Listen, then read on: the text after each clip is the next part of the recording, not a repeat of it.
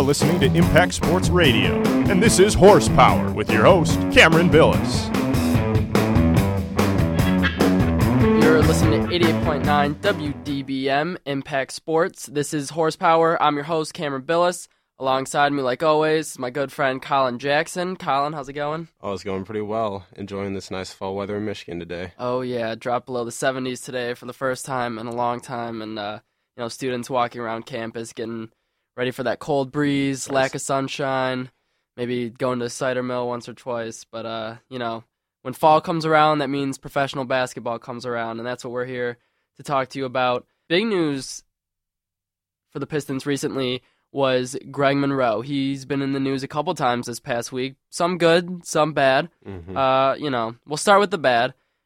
He recently was not charged, but a report came out saying that in February he was arrested for drunk driving and got a DUI. He blew a .09, which in Michigan, if you don't know, the legal limit is .08. And reportedly, while he was taking his DUI test on the officer on the side of the road, he wet himself while taking the test. So, teammates are going to give him a hard time about that. But it kind of struck me odd that, one, this report just got released. Mm-hmm. Two, the fact that, he's already been in, his name's in controversy over the fact that he didn't re-sign long-term. A lot of people believe he's going to be gone after next season. And we'll talk about that a little bit more as he just signed his free agent tender. But what does this whole DUI news mean to you? Well, personally, I just don't think it's over just as simply as, he was arrested last February before All-Star break, and, 2-game suspension, it's done. I just don't see that happening for a number of reasons. But primarily, one of my biggest issues is just the time in between and the way it was kept secret. Some reports claim that in the station while being processed, he claimed, I'm a Piston, I'm just trying to stay out of the newspapers. And then, for the most part, that happened until the police footage, the dash cam footage actually got released. And supposedly, when he was first arrested, he claimed that it was because of 2 glasses of wine. Well, the thing is, there was about an hour and a half elapsed time between actually getting pulled over and his field sobriety test in which he failed the breathalyzer. So he's 250 pounds, 6'11". I'm not a doctor, but it seems to me like 2 glasses of wine should not keep you that drunk for that long, especially if you're... Absolutely not. I mean, to me it seems like now more than ever in all sports, you get players who are blessed with these God-given talents of athleticism, and they go and do stupid things like this. You got Greg Monroe. You have Josh Gordon, who not only got caught smoking marijuana once, but twice now. You got Ray Rice, who hit his wife, and now could be done in the NFL forever, unless someone, is kind enough to give him a second chance, but I don't see that happening anytime soon.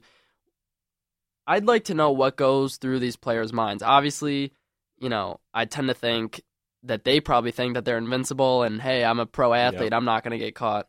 But sometimes you just think, wow, like, you have to be really dumb to do something like that. And Greg Monroe last season averaged 15.2 points per game, 9.3 rebounds per game, and over 30 minutes per game. He's only 24 years old.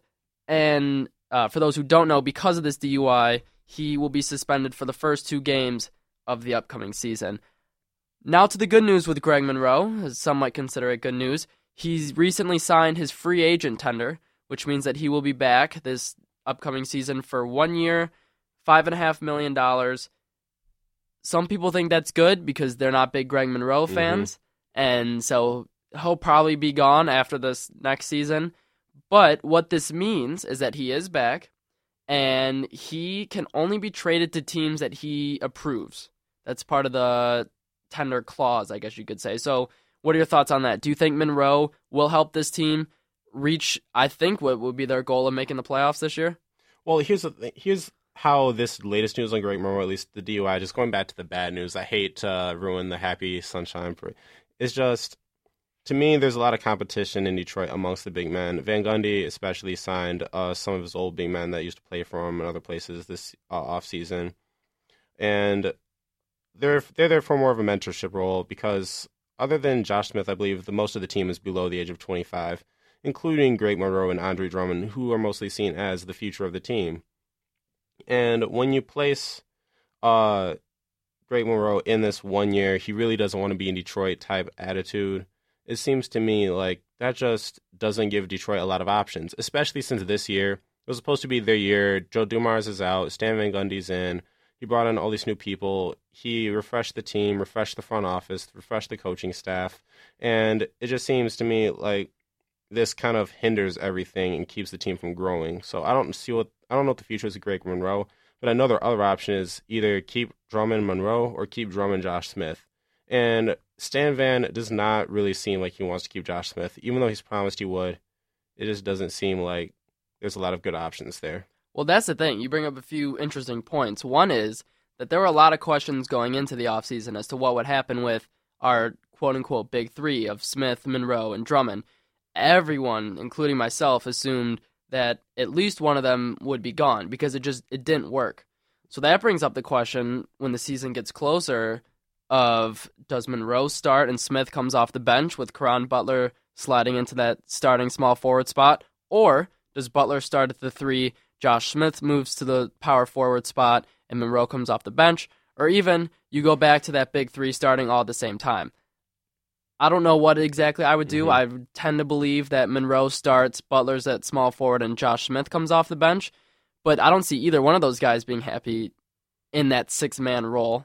Some guys in the league embrace it, but these two characters seem like that's not something they'd want to do. Monroe's name, I think, was the hottest name for the Pistons this offseason as far as being in the news goes. Everyone kept asking, what's he going to do? Is he going to sign a tender? Are the Pistons going to re-sign him? A few reports came out that we offered him a few deals and he turned those down, that supposedly he doesn't really want to be here.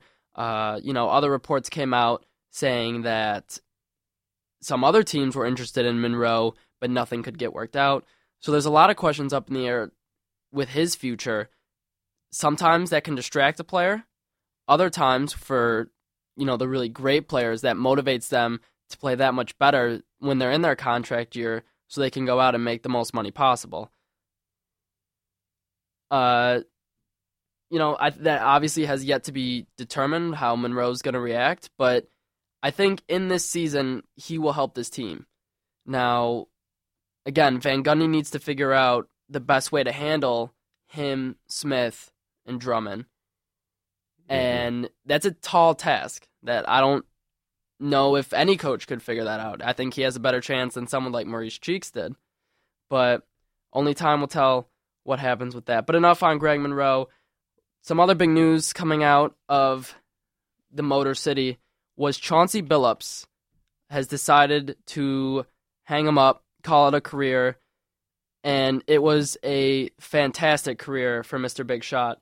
He played over 1,000 career games, played 17 seasons, and for 7 different teams. 7 of those seasons, and 2 games of an 8th season, were spent in Detroit. He played for the Pistons from 2002 to 2007 and in 2014. In all those games for the Pistons, he averaged slightly over 15 points per game, 5.5 assists per game, shot 38% from 3 in 32 minutes per game, and in 480 games that he played for Detroit, he started in 468 of them. And those 2 games that I mentioned were the 2 games he played for Detroit before he was traded to the Denver Nuggets for Allen Iverson. Quickly to go over some awards that he's won. He was the 2004 Finals MVP, All-NBA Second Team in 2006, All-NBA Third Team in 2007 and 2009, All-Defensive Second Team in 2005 and 2006, and the Twyman Stokes Teammate of the Year Award in 2013. You could say a million great things about Chauncey Billups. What was his impact for you as being a Pistons fan, a basketball follower, just outside of his time in Detroit, and just for basketball in general? Just as a fan alone, I don't think the Pistons franchise would have been what it was in the mid-2000s without Chauncey Billups. And when Chauncey Billups left when he was traded away, it just seemed like that was the end of hope for the Pistons, to me at least, just as a fan thinking, okay, we still have some players from the championship team. And yeah, we kept on to Tayshaun Prince, or the organization kept on to Tayshaun Prince for a while, but it just didn't seem the same once Chauncey was away. Like, I remember, like, this is not even related to sports, but in 6th grade, the class pet was a hamster, and his name was Chauncey. Just it pervaded life, you know? Oh, yeah, and I mean, his impact for this team was huge, and you go back to the 2004 team that won it all. That was arguably one of the greatest teams of all time. They didn't have a superstar like a Kobe Bryant or a Shaq or the guys who they beat on Darko LA. Milicic. Yeah, so, I mean, you know, and it's not just what he did in Detroit. He went around, as I said, to a bunch of different teams, and you constantly hear guys like Chris Paul, when he was on the Clippers for a short period of time, said, oh, Chauncey's great, I've learned so much from him. And the impact that he had on not only fans like you and me and other players was just, throughout his career, was sensational. To go over some more of his stats real quick throughout his career, not just on the Pistons, he played on average more than 31 minutes a game, averaged 15.2 points per game, 5.5 assists per game, was an 89% free throw shooter. I think sometimes people forget how good and consistent he was at the free throw line, was a 39% three-point shooter. But not only was he great in the regular season, Colin, he was great in the postseason. He took it up another level. In 36 minutes per game, he averaged 17.5 points and 5.5 assists. And not only do we recognize his talents, he was also recognized by the rest of the league and had an opportunity to play for Team USA in the World Basketball Championships in 2010. So, with that being said, I ask you, what was your favorite Chauncey Billups moment? There's just so many of them. I don't even know. I'll be quite honest. I'll have to pass that one. Yeah, I mean, many. To be honest, I would have the same type of answer. I don't think you can categorize his legacy in one moment. It's what he did for Detroit basketball, and that's the stage that we want to get back to. On and off the court. Yeah, exactly. And people thought last year when we brought him back, we were taking a step in that direction. He did not have the type of year the fans or himself wanted him to have. But, you know, he's still a leader. Some people think he'd make a great coach. He has said that he wants to go more into a management role. Obviously, it's only been a couple days, so that has yet to happen. It will. That's inevitable. He will stay in basketball for a long time, whether that is through coaching, in the media, or in a manager spot.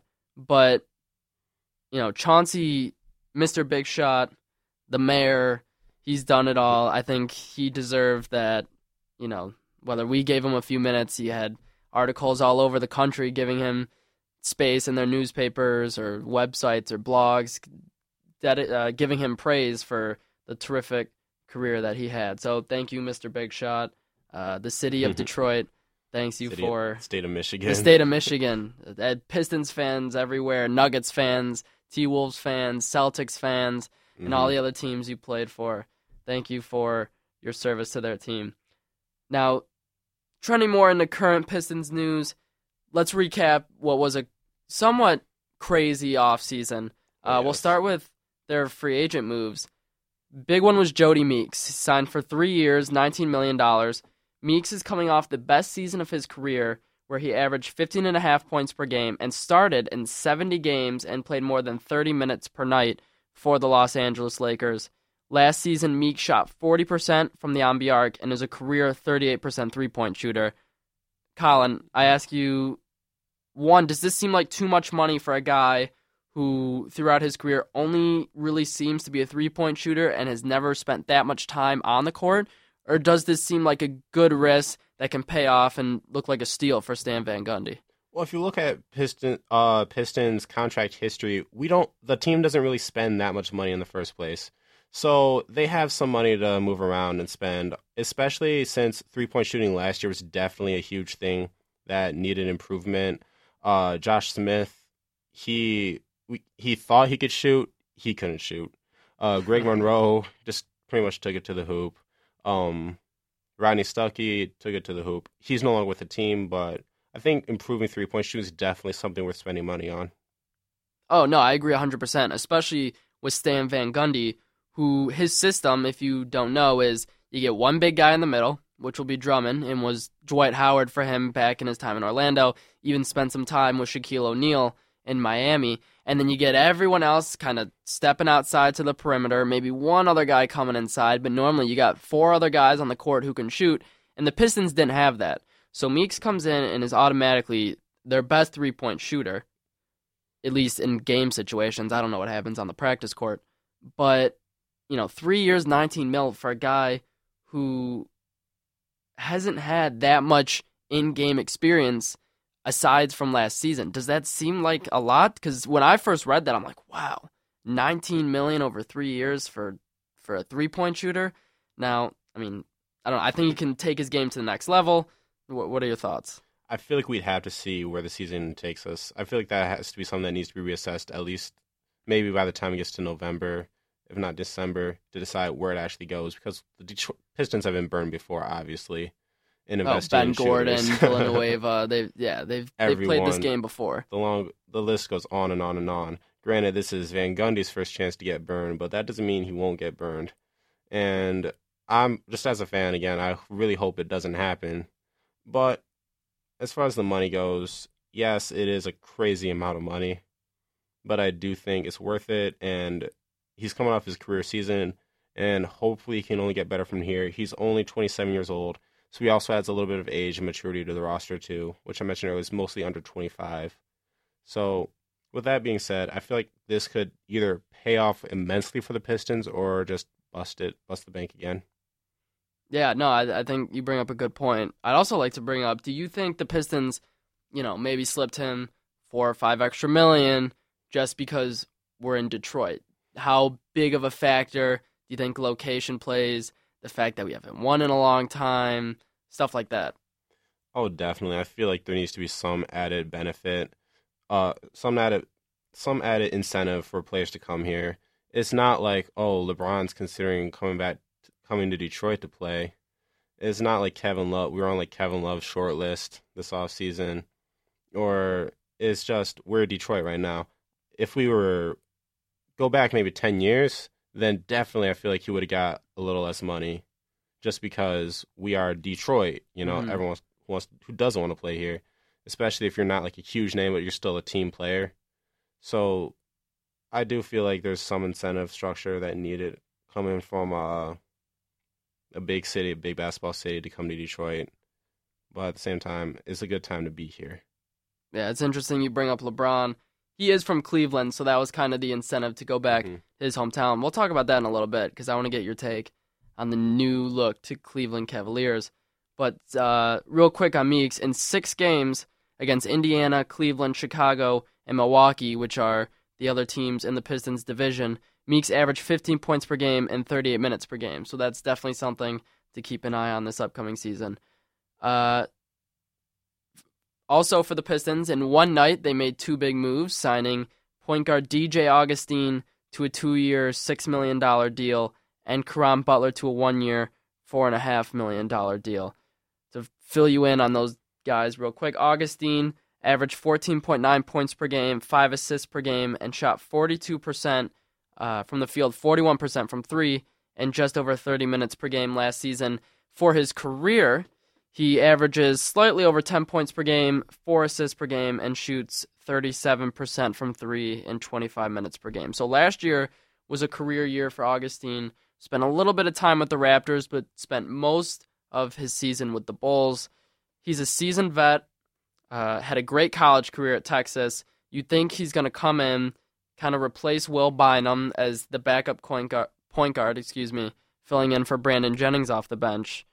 Thoughts on Augustine? Do you think just a move to fill a bench spot? Think he actually makes an impact?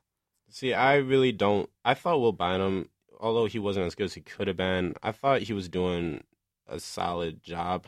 I'm almost reluctant to say that, but I do feel like he's just adding a little more depth to the position. But DJ Augustine, I just think that working with Brandon Jennings, and may even add a little bit of competition there, which will probably inspire Brandon Jennings to do a little bit better. Kind of like how Caldwell Pope, he knew that people are coming to replace him. He's doing well. He did well in the summer league. Maybe that could be some of the motivation for DJ Augustine. But as far as having huge impact, I don't see it. See, I think he's going to have a terrific year for the Pistons. I think he's the type of guy who he comes in and you know what you're going to get. Will Bynum, to me, was always a huge question mark. Was this the year he finally broke out? I mean, he's so quick and is great at getting to the hoop, but his jump shot's not consistent. It seemed as if when Will Bynum stepped into the game, other guys kind of stopped playing because they knew that it was just the Will Bynum show. Kind of just him and Drummond, pick and rolls, Bynum taking it to the hoop, alley-oop, stuff like that. I think Augustine will do a better job of getting other players involved. He can shoot better.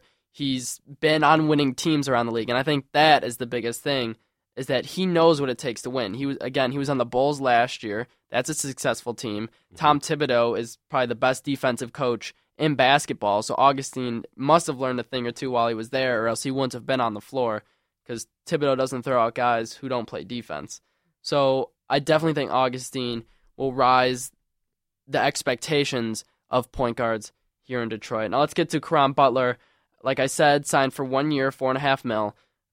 Butler, again, like Augustine, has played for several teams over the course of his career. He's been in the league for 12 years. He's played for 7 teams, including 2 stints in Washington and Dallas.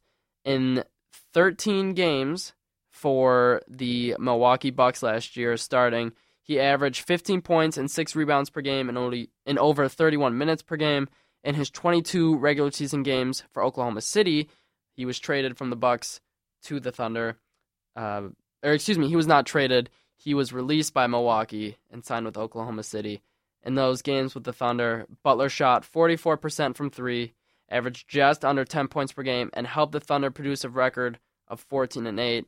And I don't know if you watched Kevin Durant's press conference or kind of followed the Thunder news, but Durant spoke very highly of Butler during his time on Oklahoma City, and I think that alone will make a huge impact on this team.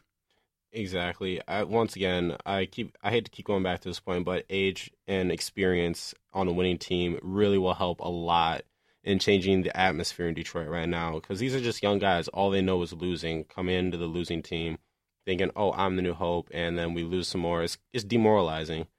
But with someone especially that's had experience playing with Kevin Durant, playing with the best of the best, playing on the Clippers, playing even Miami back in the day, it definitely helps the team improve immensely. Now, it'll be important for him to stay healthy, obviously, but I see him as a starter. Do you feel the same way?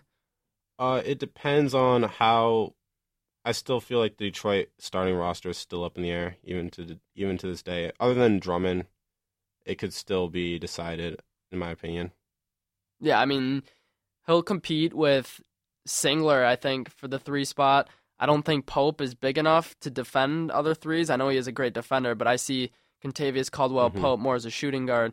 So for me, it's between Singler and Butler, and maybe Josh Smith for the starting small forward spots. But he's got the experience. He's a great leader. Will be great for our locker room.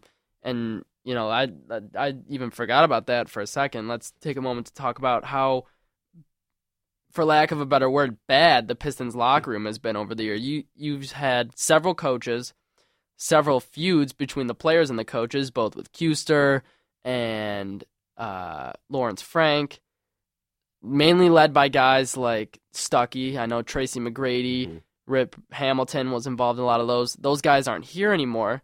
So you get rid of the bad, bring in new, better leaders, and I think all around Van Gundy made a great move here, signing Butler. 2 smaller names that Van Gundy brought in, Aaron Gray on a multi-year deal, could mean anywhere from 2 years up. That was never really released. Not going to have much of an impact. Kind of replaces Josh Harrelson at the end of the bench. His career numbers, he averages 3.5 points per game, 3.5 rebounds per game. And Cartier Martin, 2 years with second year being a player option is what he signed for. He averages 5.5 points per game, but is a 38% three-point shooter. So he won't see a ton of minutes, but he will come in, fill in for the 2 or the 3, where Pistons need some three-point shooting. So, guys to kind of fill in at the end of the bench. Not a ton to say. What was the best signing? Who was the worst signing? What are your thoughts? As far as the best signing goes, I think it's between Meeks and Caron Butler, just because that's where you really get the people that have played for Van Gundy before. They're comfortable with the system. They defend well. Well, Augustine defends well too, I think. But especially with Caron Butler, a potential starter, like you mentioned earlier, that's what's really going to make a huge difference in the team, in my opinion. Especially not just to mention not only athletic ability, but in the locker room, better leaders, a better role, more experience. It's inquantifiable how much it can help the team, I think. Yeah, I definitely agree. I mean, you need guys in the locker room who know what it takes to win, who've either won a championship or been to a championship game. And the Pistons have gone a few years without, that great leader, a guy who's going to keep his mouth shut for the most part, just go to the gym, put in all the work that it takes to succeed. And I think, Butler and Augustine will really help with that. Now going to the World Cup of basketball, the United States faced off against Lithuania most recently and won 96-68, so they will advance to the World Cup finals and will face the winner of France or Serbia. Or will face the winner of France and Serbia. Real quick, the United States moved to 8-0 with their win against Lithuania. They have scored over 700 points, and no other team has scored over 600. They have just been destroying teams. Yeah, my favorite is ESPN's Streak for the Cash. I believe the one for the other day was U.S. wins by 25 or more versus any other outcome. I think I picked the 25 or more. So it's just been incredible. Yeah. Then again, what did you expect? It's the United States. Yeah, the talent that the United States basketball team has now is unbelievable. And this is without Kevin Durant, LeBron James, Kevin Love, Paul George, as he got hurt early on. So, it's crazy to think that just a few years ago, the United States wasn't able to win gold medals consistently, and that they had to bring in that elite talent in order to do it for the Olympics. It's crazy to me. Andre Drummond, the Piston, made the USA squad. Hasn't gotten much of an opportunity to showcase his talents, but I still think it's a great experience for him. That's something that can motivate him in the future to make Olympic teams, future World Cup teams. It, I think, kind of puts it in his mind that he is one of the best players in the world. Mm-hmm. And that's really what you need. You need confidence from your center, especially one as young as Drummond is, in a program that probably hasn't done much for his confidence as a player. Yeah, I mean, he just turned 21 a few weeks ago. He is only entering his third season in the NBA. His numbers the past 2 years have been outstanding. Now you have a coach in Van Gundy who has worked with tremendous big men before, like we said, with Dwight Howard and Shaquille O'Neal. So he'll be able to teach him great things that no other Pistons coach has ever been able to teach him before. So I'm really looking forward to this upcoming season for Andre Drummond. Now to some other news. Just in the NBA, the Atlanta Hawks owner has decided to sell the team due to recent racist remarks. Kind of want to get your take on this. How does it really compare to the whole Donald Sterling saga? Well, at least it didn't draw on as long as the Donald Sterling saga did. I believe that's actually still in litigation in the court, whether or not the NBA can force them to, and that issue. So as far as being forced to sell the team after some racist remarks. On one hand, freedom of speech. The other hand, you really have to watch what you say as a public figure. You own a basketball team. You have people that play for you. You have to respect your employees. You have children that look up to this organization. You really can't hold on to the team after saying comments that's offensive. Yeah, and I mean, these were comments that were written in an email. I believe, several years ago, talking about potential ways that they thought that they could improve the Hawks fan base. It's crazy. Again, to bring back Ray Rice, when TMZ had this video of him hitting his wife, you get someone finding these emails from, long periods ago. The Donald Sterling thing was just a voice recording that someone sent to TMZ. Mm-hmm. It's one thing when you hear about these stories and you hear, an NFL athlete hit their wife, owner in the NBA is racist. But when you see what they wrote or you see the actions that they did, it brings it to a whole nother level. Exactly, and I think the biggest example of that is the Ray Rice video. Because before we saw the video from outside the elevator in which they got in and then she's knocked out cold, they get out. And to me, when the inside the elevator footage was released, my first response was, so you knew this happened, you just didn't see it, so why does it make a difference? Why is, seeing her be passed out, we're into 2-game suspension. Meanwhile, after actually seeing him knock her out, as disgusting as that was, why is that such a surprise to everyone, in my opinion? Why is that just now, he knocked her out, let's give him an indefinite suspension, let's even ban him from playing in Canada? Why didn't this happen in the first place if this was going to happen? Because it was clear what the results were.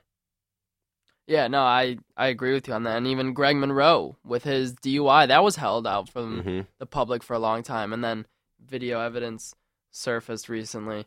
I will say, though, that I thought it was, I don't know about a decent gesture, but interesting to see that the Hawks owner decided to sell the team on his own, isn't going to court. He initiated the sale, not the NBA forcing it upon him. Paul George has been in the news.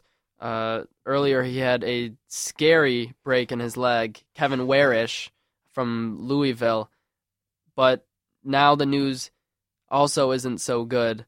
He made some comments regarding Rice that were rather inappropriate about how, maybe Rice should defend himself. I'm not going to really get into it. But I'd like to hear, do you think the league should take action?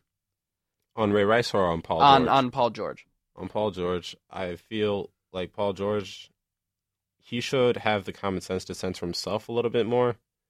But as far as it being a league issue, I don't see it as a league issue. Or if they do take action, I don't know, maybe a fine. People get fined all the time for saying some disparaging remarks. Mm-hmm.